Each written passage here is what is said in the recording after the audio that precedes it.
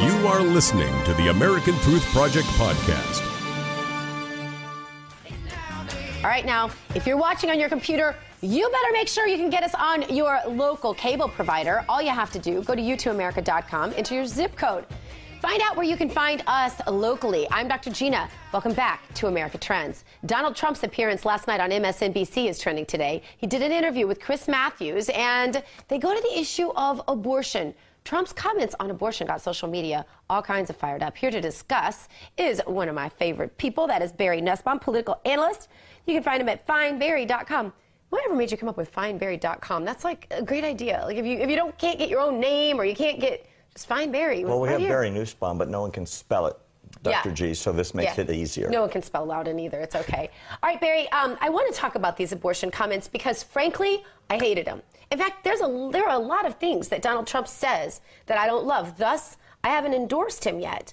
I still see him, though, Barry, as the absolute only candidate with a path to the 1237. I don't think anyone else can do it. I don't believe Ted Cruz can do it mathematically. I think it's impossible at this point. After New York, I know for sure it's going to be impossible. John Kasich can't do it. So both of those two candidates, in my opinion, are driving us to a convention. So Donald Trump is our option. So isn't this the time where everybody starts to kind of coalesce around the candidate and go, oh, well, guess what? Last week, Hillary said something horrible that she walked back. News media hasn't even talked about it. But because it's Donald Trump, there's a standard difference. Why? I think the big difference, Dr. G, is that from the very beginning, the media frenzy around the GOP is largely, if not completely, due to the fact that Donald Trump is bigger than life. Mm-hmm. He has taken his media personality from The Apprentice to politics. Yeah. And he's done it on a stage the likes of which have never been seen on America political scene, certainly not during the primaries. So every little thing he says, good or bad, becomes the lead story of the day. He trends daily, no matter what he does, no matter where it is, no matter if it's social, if it's political, if it's personal, if it's about the wives, or if it's about policy. The guy can't stop making news. No, he can't. So what I want you to do is just watch this exchange now. And I want to get your reaction. This is the one between Donald Trump and Chris Matthews on the topic of abortion that we were just discussing. Go ahead. Should the woman be punished for having an abortion? Look, this is not something you can dodge. If you say abortion is a crime or abortion is murder, you have to deal with it under the law. Should abortion be punished? Well, people in certain parts of the Republican Party and conservative Republicans would say yes, they should be punished. How about you? I would say that it's a very serious problem, and it's a problem that we have to decide on. It's very hard. But you're for are you banning going it. to say, well, wait, are you going to say put them in jail? Is that well, the no, but I'm asking you, about? Because you say you want to ban it. What's that mean? I am pro-life, yes. What is ban? How do you ban abortion? How do you actually do it? Well, you know, you'll go back to a position like they had where people will perhaps go to illegal places. Yeah. But you have to ban it. You ban it, they go to somebody who flunked out of medical school. Are you Catholic? Yes, I think And how do you feel about the Catholic Church's position? I accept the teaching authority of my church on moral issues. But do you know their position on abortion? Yes, I do. And do you concur with that position? I concur with their moral position, but legally I get to the question. Here's my problem with it. No, but let me ask you, but what do you say about... It's not funny. Your church. Yeah, it's really not a funny thing. What do you say about your church? They're very, very strong. They're allowed to, but the churches make their moral judgments, but you running for president of the United States will be chief executive of the United States. Do you believe believe in punishment for abortion? Yes or no, as a principle? The answer is that there has to be some form of punishment. For the woman? Yeah, there has to be some form. 10 cents, 10 years, I don't know. That I don't know. Why not? I don't know. You take positions on everything else. Frankly, I do take positions on everything else. It's a very complicated position. Interesting. Wow, Chris Matthews was beating on him repeatedly. I don't know, he beat a little bit back on Chris Matthews. Here's the way I've heard it framed. We'll get to what the Trump haters are saying, the never Trump people. But first I want to talk about what people who know Donald Trump say was on his mind. I heard Omarosa interviewed about it. What many of them are saying is that he said, for the woman, meaning, yes, the doctors practicing abortion, if it's illegal, need to be punished for the woman. So when he said for the woman, he was talking about in advocacy of the woman. I think that's an easy mistake to make. Not sure I buy it, just to be honest. But the people who hate him, with the vitriol they hate him with, they say he just wants women back in the back alleys again. How do you respond to that? Well, there's a couple of responses. First of all, I agree with you that it would be easy to interpret those comments either way. Yeah. Regarding punishment for what the woman did through the doctor or to punish the woman. It could be seen either way. Right. I also agree that because of the enthusiastic anti-Trump fanatics, every little thing is going to be really, really blown out of proportion and taken to the nth degree. He is inciting support and opposition at a level that really hasn't been seen in decades in politics. Right, and that I think is what brings me to my next question, Barry, because a lot of people want to compare him to Hitler. The enthusiasm, the fear, the sort of just way that he seems to sometimes react in a more emotional manner than we're used to in our more packaged politicians. How do you answer that question? How could you possibly think about voting for a candidate that some people think reminds them of Hitler? Well, first of all, the analogy is ludicrous. Because? It's like saying, well, planes are used to bomb people in Vietnam, so all planes are bad. The reality is the analogy is completely fallacious and based on an insane extrapolation of a few things taken out of context. He's very popular and he's very populist in the way he communicates and his support. And in that same sense, so are a lot of politicians. So was Hitler. A lot of people say, oh, he's just like Mussolini. And in the sense, well, Kennedy inspired that in people. And oh, by the way, so did Barack Obama when he was running the first time. He had people marching in the streets crying for change. Yeah. And I they didn't care. Fainting when you walked in the room. They didn't care what he said. He was like Elvis. Right. He was the coming of the new politician. So the extreme I hate Trump or anyone but Trump or I'll move to Canada, Trump haters will use incredibly noxious, organically insane comments. And you know what? It trends. You link him to Hitler, and all of a sudden it's got 50,000 reposts on I think Twitter. if I were linking someone in this race right now to Hitler, it would be much closer to be a Hillary Clinton than a Trump who is now doesn't even have the relationship with the establishment. All him. That wasn't the case at all. Well, it's crazy. He's the greatest man I've ever seen. You're not afraid of a Trump presidency? Am I? Not a bit. Not a bit. No. What I do hope is that he continues with the recent acquiring of really talented people around him. And we're going to talk about that. I'm really happy about that. We're going to talk about that in the next segment. Stay with us. Barry's going to be right back with us about a secret meeting you don't know anything about. We're going to tell you right here. Stay tuned.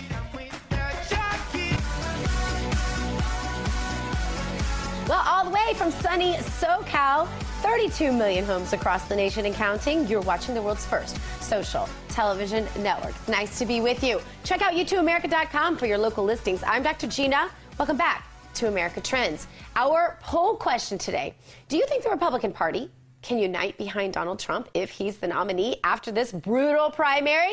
Yes or no? You can vote right now in that poll at u2america.com, or you can use the U2 America app, because we make it so easy. Available for your Apple device, your Droid device, just about any device you could have.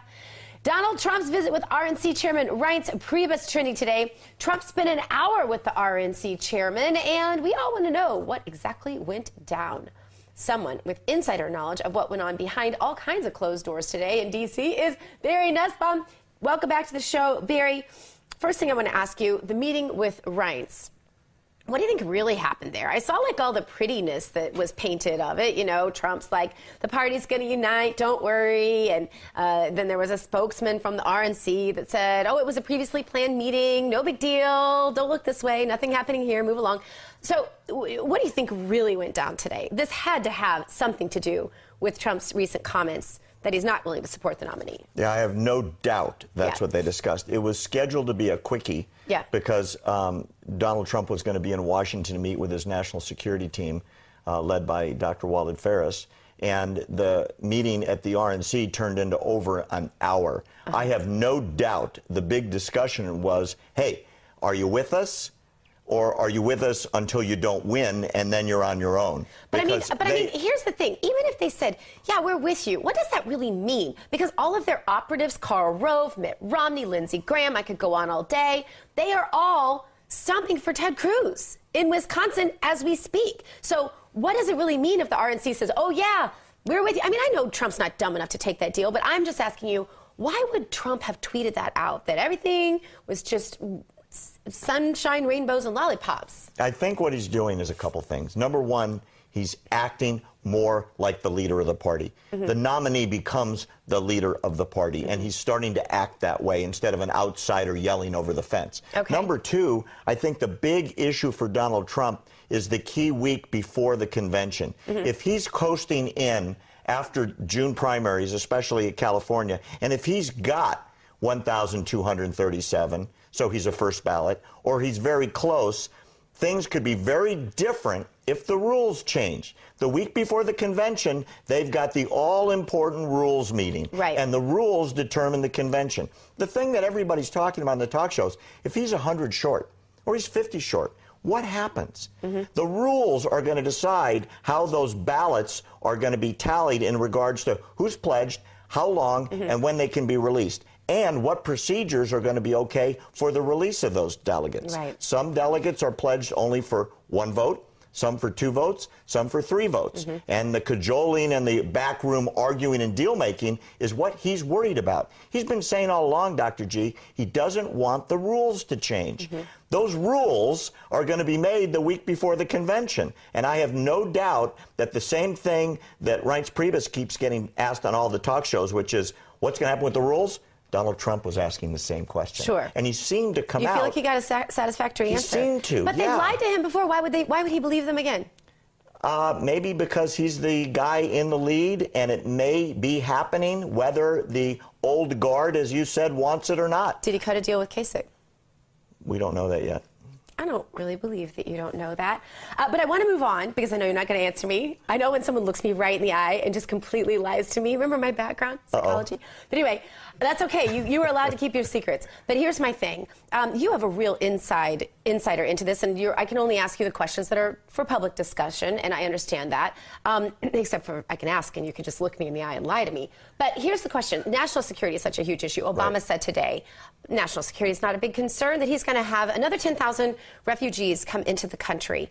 How will things change, knowing what you know about this meeting that took place today and how much was discussed about national security? What will change with President Trump from a national security perspective? Huge changes. The purpose of Trump's meeting in D.C. was not the Reince Priebus meeting at RNC, but it was to meet with his national security team, led for foreign policy by Dr. Walid Phares. Professor Phares is the expert on Middle Eastern affairs and terrorism. He's a consultant to Congress, written a number of bestsellers. He's on national news every day. He is about the expert in the country. I spoke to him this afternoon when we decided to do the show today. And what I can tell you is they are formulating a totally aggressive response to ISIS, building a coalition among all the Sunni Arab states, led by the United States, with a very aggressive U.S.-led we're going to go get these guys and get this over with kind of attitude. But paint the picture for us, because Ted Cruz, his view on what he's going to do with Islamic terror is about as aggressive as I can possibly think of. We're going to carpet bomb and we want to see if the sand glows. That's pretty aggressive. How is Trump's plan different or better or not as good, or what's your thought? Yeah, my thought on that is simply, I haven't heard anybody talk about this coalition idea. Remember, when we went and got married to the Ayatollah in Iran, gave them $150 billion and turned our back on our Sunni allies, the Arab world split down the middle. The radical Shia on one side, led by Iran, which is the minority, and the majority, the Sunni states, led by Saudi Arabia, Qatar, Jordan, and so on. Those countries are ostracized to the point where they are desperately looking for a strategy. The Trump-Phares strategy will be tear up the Iran nuclear deal or renegotiate very, very aggressively, and at the same time build a coalition with the new partners, which are not partners with us now, which aren't even talking to us right now because we turned our back on them, which are the Sunnis, and that new coalition will go after ISIS together. That's something that I haven't heard anybody discuss. But how risky is that, Barry? I mean, people are very comfortable with the whole idea of NATO, and Trump's threatening NATO, and Ted Cruz says that's a horrible idea. I think John Kasich said the same thing. So how risky is this brand new plan, especially from a man who has only ever done foreign business, has never really, run this most powerful country in the world? I asked a question just like that today, and what I was told was, I asked him, how does Trump run the meetings? Mm-hmm. What's his grasp like? And what I got back was really impressive. What Dr. Ferris said is that Donald Trump runs a meeting like he's the boss, but he's assimilating data from everybody, and he's managing crisis as well, and he's looking at all the options, and it's a real business meeting. Let's talk about all the options. Let's consider them together and make a plan. My understanding from foreign policy, and it's leaked all the time, especially by the Joint Chiefs, is that Obama rules foreign policy by fiat. Yeah. He takes advice and ignores all of it, except if it's coming from Valerie Jarrett, who's very pro-Iranian because that's where her family's from. So we have a foreign policy now not run by advisors, but run by a dictator. What the Trump plan is going to be, as I understand it, is a consensus among the experts on Middle East policy. And nobody's talking about building a coalition like this. Because the reason NATO won't work, NATO's an army that attacks or defends against another army. ISIS is not a traditional army. It's a guerrilla force integrated within populations. You need those populations organized to fight the enemy that a traditional army cannot see, and it's hard to identify. I think the Trump plan is perfect. It's going to be so interesting going forward. Barry Nussbaum, thank you so much. And if you want to know where you can find Barry, you can find him at findbarry.com. All right, up next, we are going to talk to our legal expert about why William Shatner is being sued by someone who claims he's his son. Hollywood, it's almost as crazy as our politics today. Stay tuned for more crazy right here on America Trends. Thanks for listening to the American Truth Project, a 501c3 nonprofit. Please subscribe to our podcast and follow us on our social media channels to stay plugged in to the truth. Go to americantruthproject.org and subscribe to our newsletter to stay informed on the latest news.